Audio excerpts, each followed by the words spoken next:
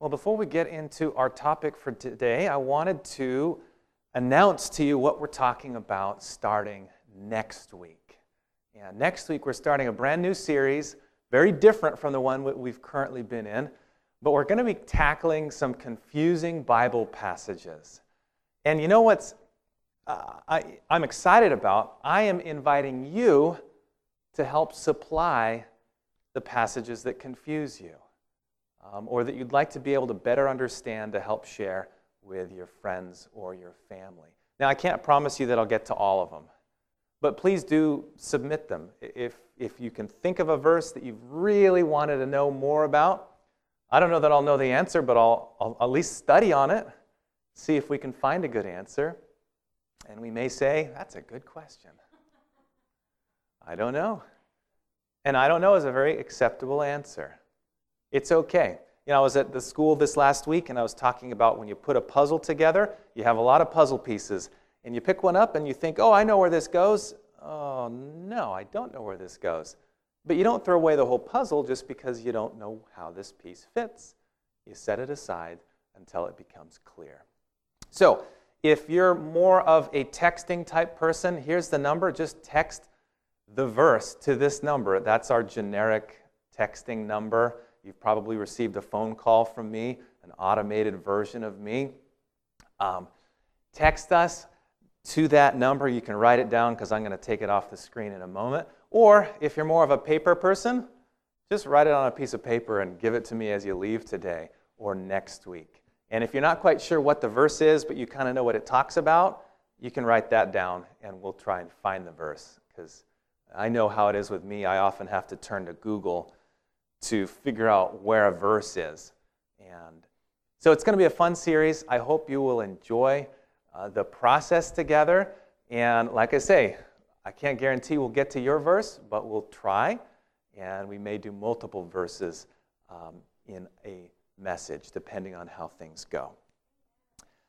So, having said that, we open up to the book of Micah because we need to first finish off our current sermon series. And it's kind of sad because Micah has had some unexpected blessings for us.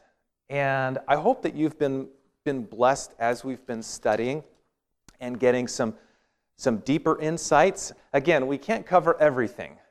There just isn't time or patience to get through all of it. But we're hitting a lot of the high points and a lot of the main details. But before we get into chapter 7, let's just think back to where we've been. Some of the big themes in the book of Micah. We've seen a God who loves his people with his whole heart, and when his people have gone into idolatry and murder and extortion and bribery and lack of justice, it hurts the eternally loving heart of God. And so through the prophet Micah, we have heard these oracles of an aching heart and a God saying, if this is the way you continue going, bad things are going to happen.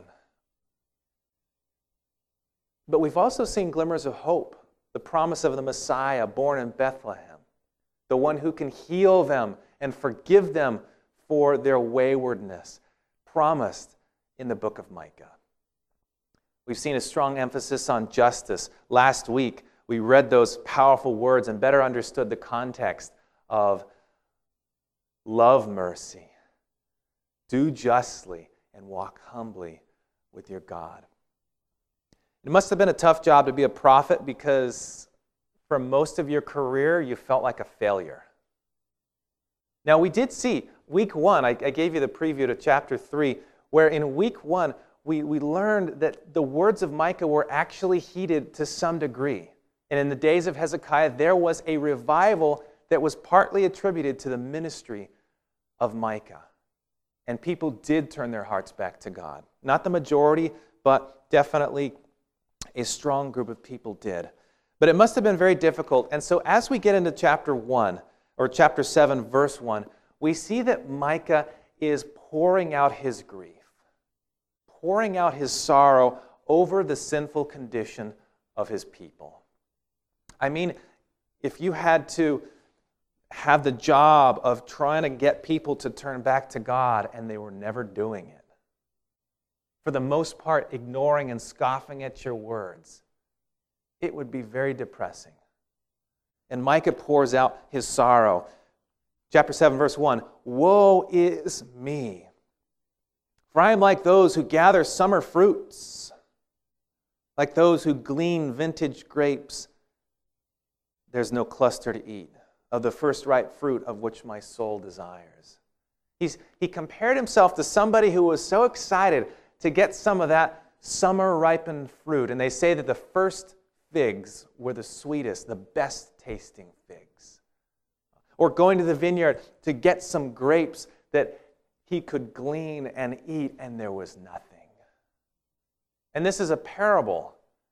This is symbolic of God looking to his people, expecting them to bring forth fruit of righteousness and turning back to him and finding nothing. Look at that, verse 2. "The faithful man has perished from the earth, and there is no one upright among men. They all lie in wait for blood, and every man hunts his brother with a net." Can you get the sense of the disappointment that God felt? Instead of seeing righteousness, he's seeing people that are tearing each other apart. People that are hurting one another through all sorts of means. And that word for faithful man or upright or godly, it's the word hasid, which is related to the word hesed.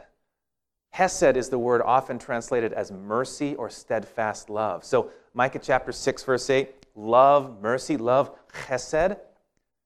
God's looking down and he's seeing there are no hasid, there are no people who are loving, merciful people, or in this case, one who is steadfast in his covenant love to God. They've perished. Nobody is upright. It reminds you of the words of Romans chapter 3, where Paul is surveying humanity's morality. Gentiles, chapter 1, they're bad. God's chosen people, they've fallen away also. Romans chapter 3, all have sinned and fallen short of the glory of God. Remember, we said in week 1 that Micah and Isaiah and Amos, they all served about the same time. They were alive at the same time. They ministered at the same time. And so I want to share something from Isaiah chapter 5, verse 7 on the screen here. Here is a similar statement. "The vineyard of the Lord Almighty is the nation of Israel." Another parable. "And the people of Judah are the vines he delighted in. And he looked for justice, but he saw" what?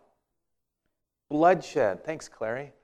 "For righteousness, but he heard cries of" what? "Distress."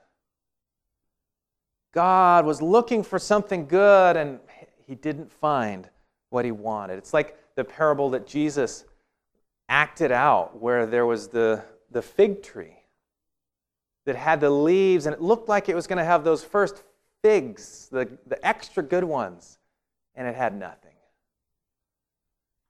Symbol of God's people. So Micah is experiencing the pain that God was experiencing. And then we find in verse 3 that the people are ambidextrous.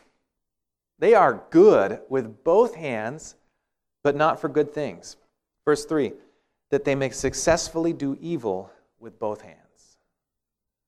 They're skilled in evil in both hands, taking bribes with both hands, stabbing in the back, both hands, good at it. Phil and I like to play pickleball. I saw somebody, we were playing at the park, and they hit the ball with the other hand. They switched paddles. I was like, wow, you're ambidextrous. And they said, no, I just can't, I don't have a backhand shot. So they switch hands, so it's always their forehand with their paddle. Here the people were skilled, equally skilled, but in doing evil with both hands. Last week I mentioned a song by John Foreman that dealt with a passage we referenced. Again, John Foreman wrote a song called Equally Skilled.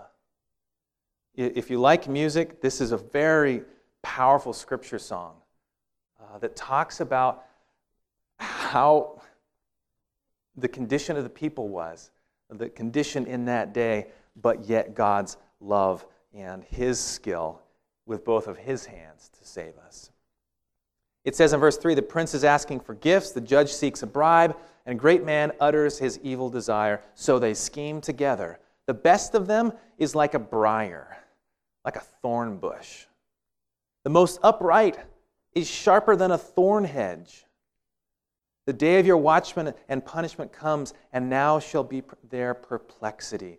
And Micah, as we have talked about, he's good with plays on words. And so the word for thorn hedge is mesuka, and the word for perplexity is mebuka. So he's using similar sounding words to catch the attention of his listeners, of his readers. Verse 4, do not trust in a friend. The conditions were so bad, he's saying, don't trust in a friend. And interestingly enough, the word for trust is from the same word, amen, amen, amun, that we use in church. Amen. And so in Hebrew, it originally had connotations that involved trust. So if you agreed with a statement, I guess you would say, well, that's a trustworthy statement. Or, amen, God is trustworthy. But here Micah is saying, don't trust in a friend. Don't put your confidence in a companion. Guard the doors of your mouth. Be careful what you say. From her who lies in your bosom.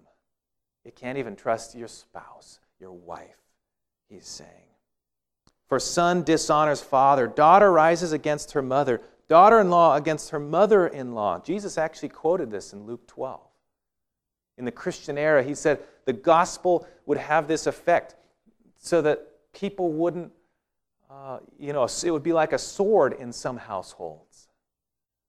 And in these last days, it would be like that in households. A man's enemies are the men of his own household, Micah says.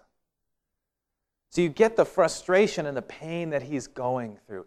He's surveyed the people after all he's said, after all these years, and he can't find anybody, or hardly anyone.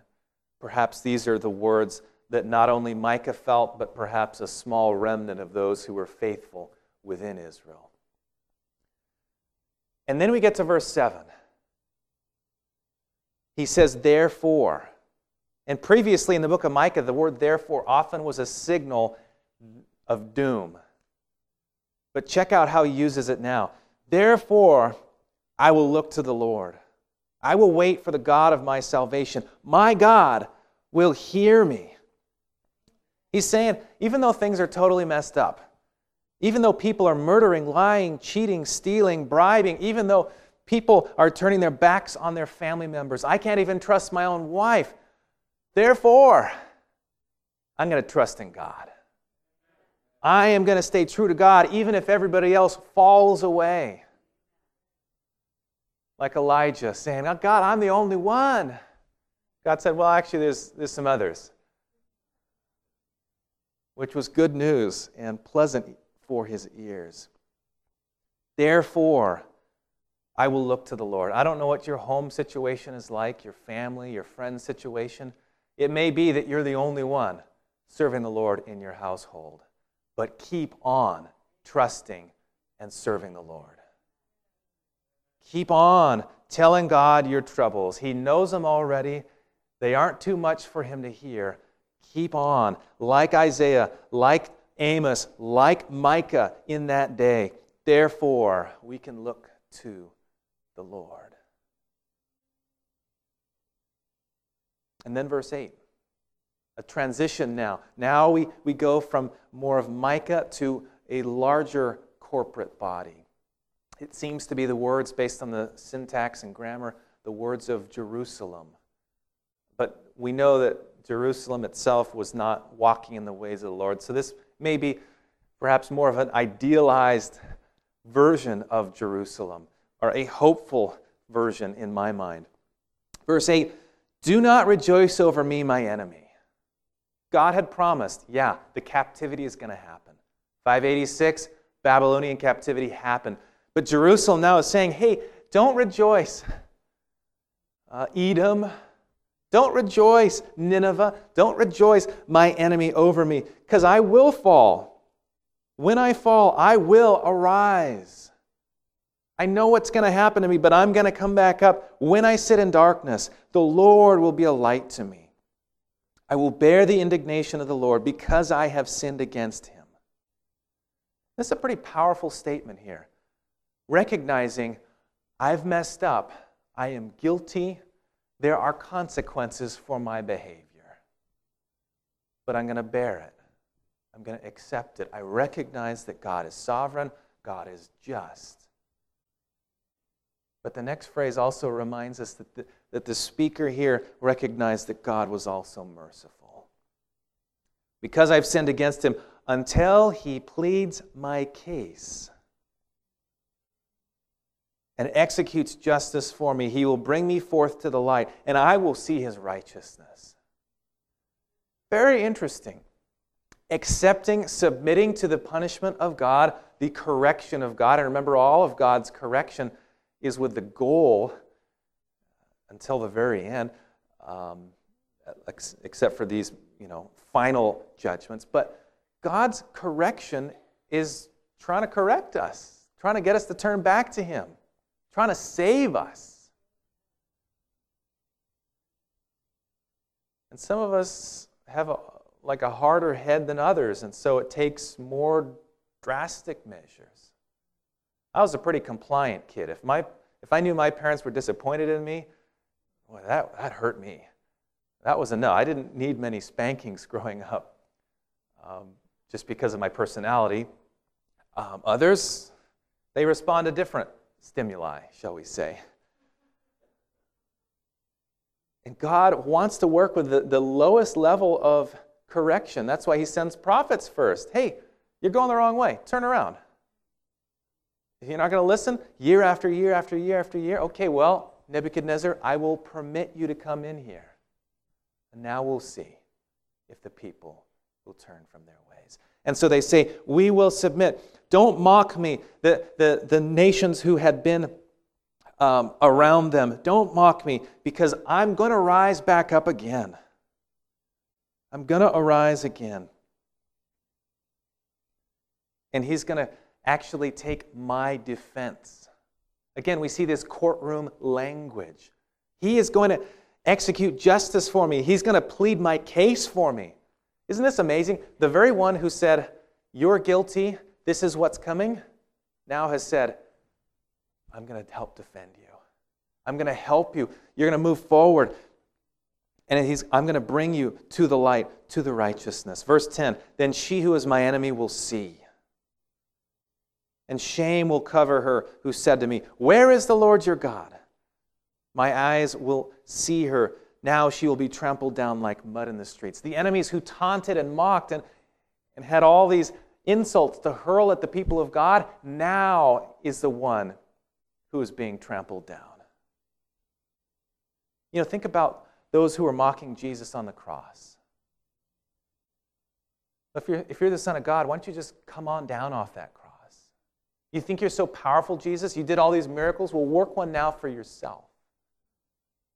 Well, one day, Revelation tells us, those eyes in particular will see Jesus coming in power in the glory of heaven when He returns to this earth. It will be important for them to see and to fully understand in that day. Verse 11, in that day when your walls are to be built, in that day the decree will go far and wide. In that day they shall come to you from Assyria and the fortified cities and the fortress to the river, from sea to sea and mountain to mountain.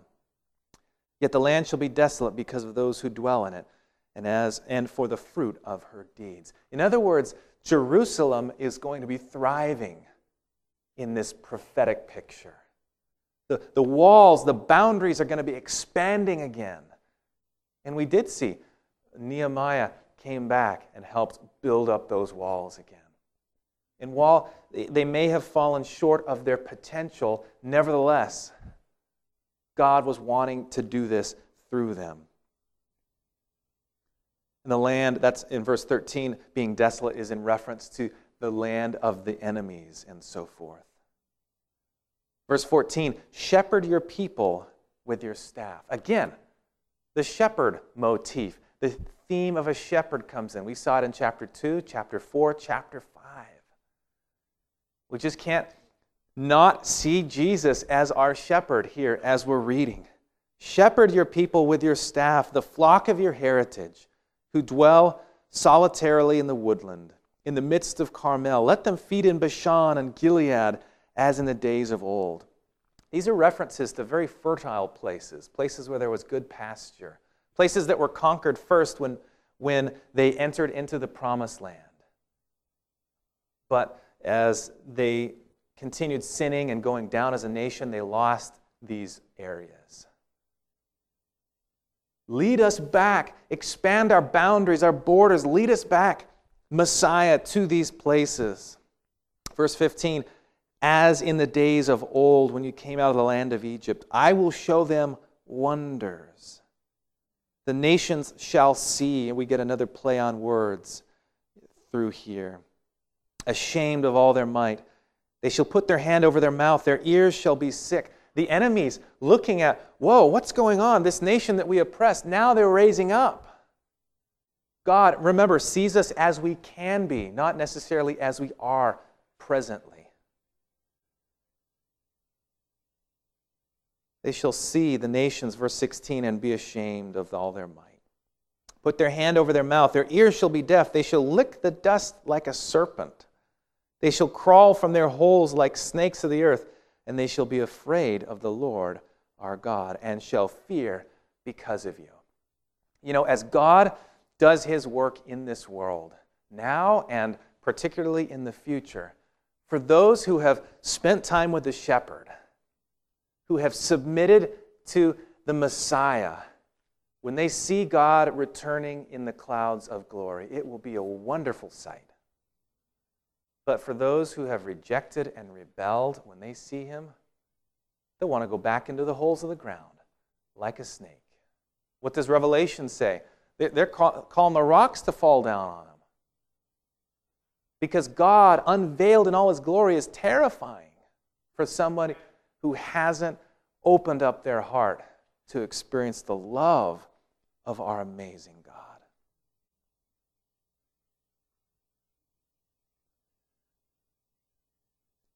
And then verse 18, the last few verses here. My favorite verses of the whole book.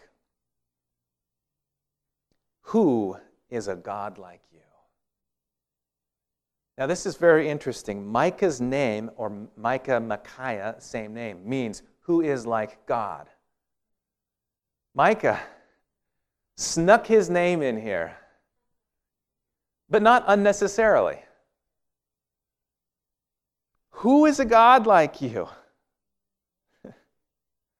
I'm looking forward to meeting Micah. I think he's a clever guy.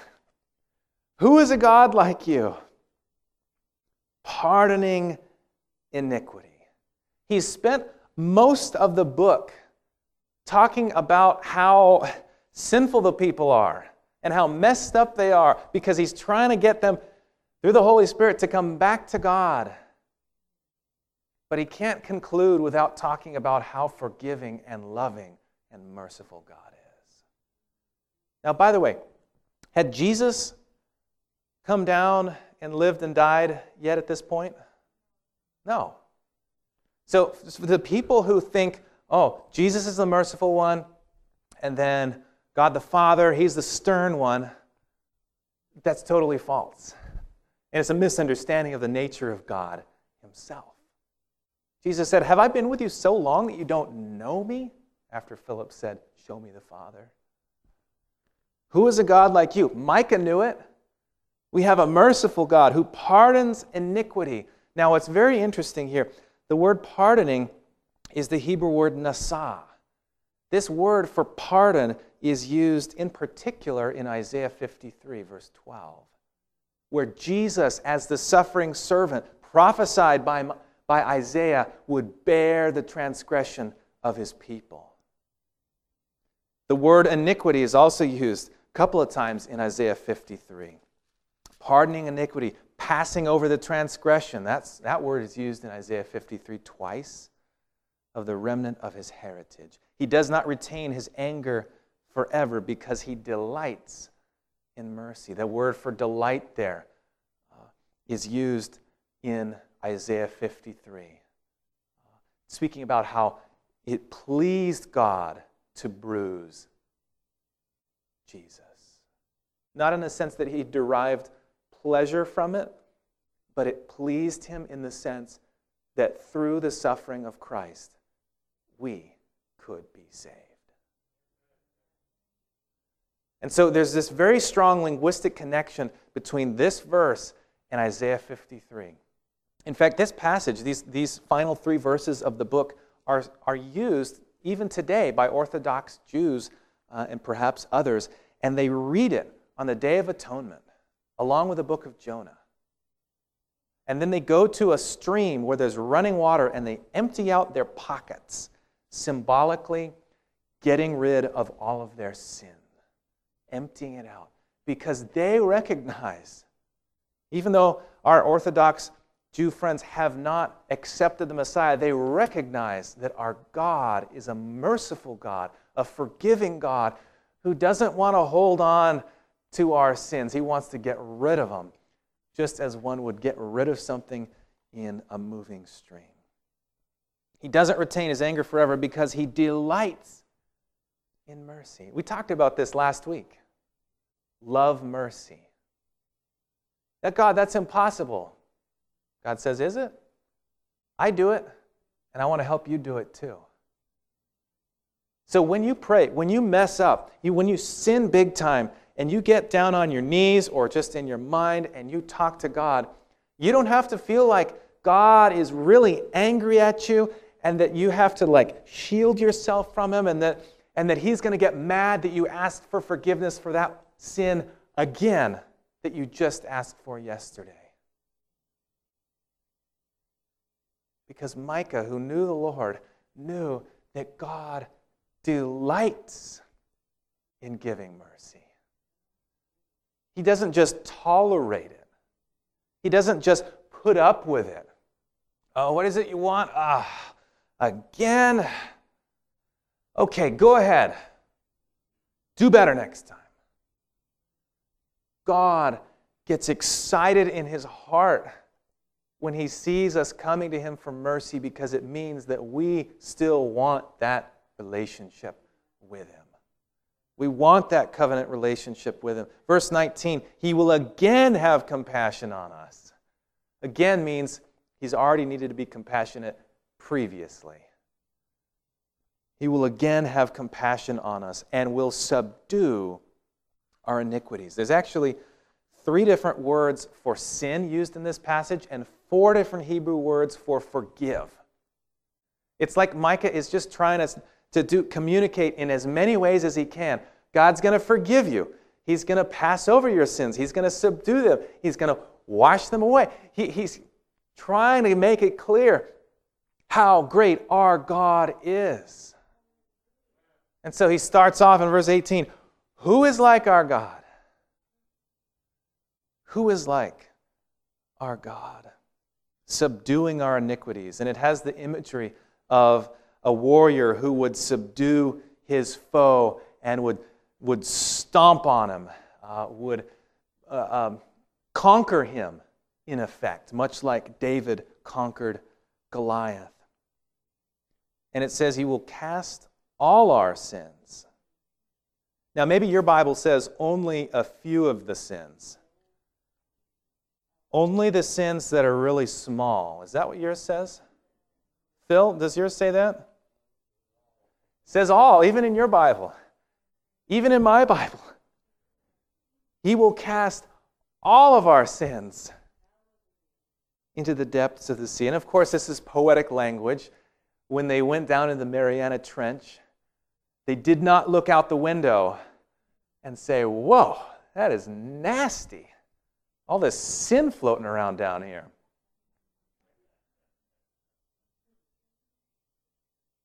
God removes our sins. Verse 20, you will give truth to Jacob and mercy to Abraham, which your fathers have sworn to our fathers from days of old.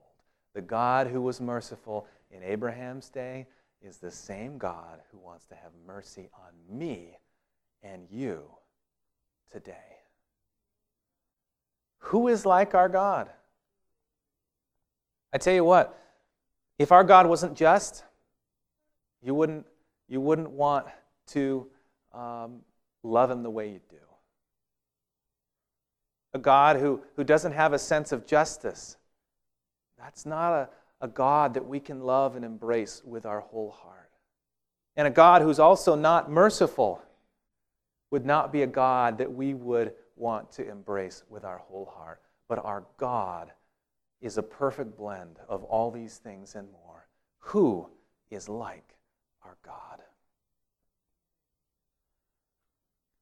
I want to conclude today with the words of the hymn composer Frederick Faber. He wrote a hymn called "There's a Wideness in God's Mercy." I'll just read 2 stanzas for you. He says, "There's a wideness in God's mercy, like the wideness of the sea. There's a kindness in his justice, which is more than liberty. For the love of God is broader than the measure of man's mind, and the heart of the eternal is most wonderfully kind." The more I get to know my God and your God, whether you're reading in the New Testament or you're reading in the Old Testament, I am convinced he is most wonderfully kind. So what can keep you from God? Just your choice. There's no barrier that he has erected. There's no barrier there. He smashed them all down. Why not in your heart right now? Come to him again today. A number of you have done this recently, but for some of you it's been a while since you have talked to God and reaffirmed that desire to be with God, to follow him, to choose him. Perhaps some of you have never made that choice.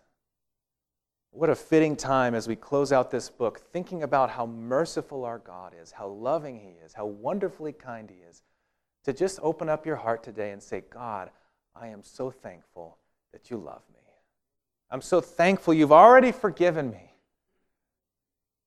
I'm so thankful that you have a place for me, a mansion with my name on it. And God, I want to follow you. I want to grow with you. And I want to see you joyfully when you return. Is that your desire this morning, friends? Amen. That's my desire. Friends at home, is that your desire? Some of you, this will mean some choices that you need to make. Some follow-up steps. As you say, yes, God, come into my life, God's going to say, awesome, I've been waiting for this moment. And I have some ideas for you on how your life can be even better. Don't say no to that. Just say yes. Let's pray. Who is a God like you? Pardoning iniquity, passing over the transgression of the remnant of your heritage. You don't hold on to your anger forever, but you delight in mercy. You cast all our sins into the depths of the sea. Father, you've done a lot of casting for me in my life. I need your help, Lord, day by day. I want your help. I want to be closer to you. I want you to fill more of the rooms of the house of my heart. I want you to cast out the darkness, the evil, the rebellious attitude in my heart. And I believe that's the prayer of my friends as well. Show us, Lord, how we can follow you more faithfully, how we can live out a life of mercy and justice and walking humbly with you. Show us how to make that practical. And give us that same joy that Micah had as we think about how good you are and how wonderful it will be to see you face to face and may that day come soon. Guide us, we pray. In Jesus' name, let everybody say, amen. Amen. Happy Sabbath. God bless you, and we'll see you soon.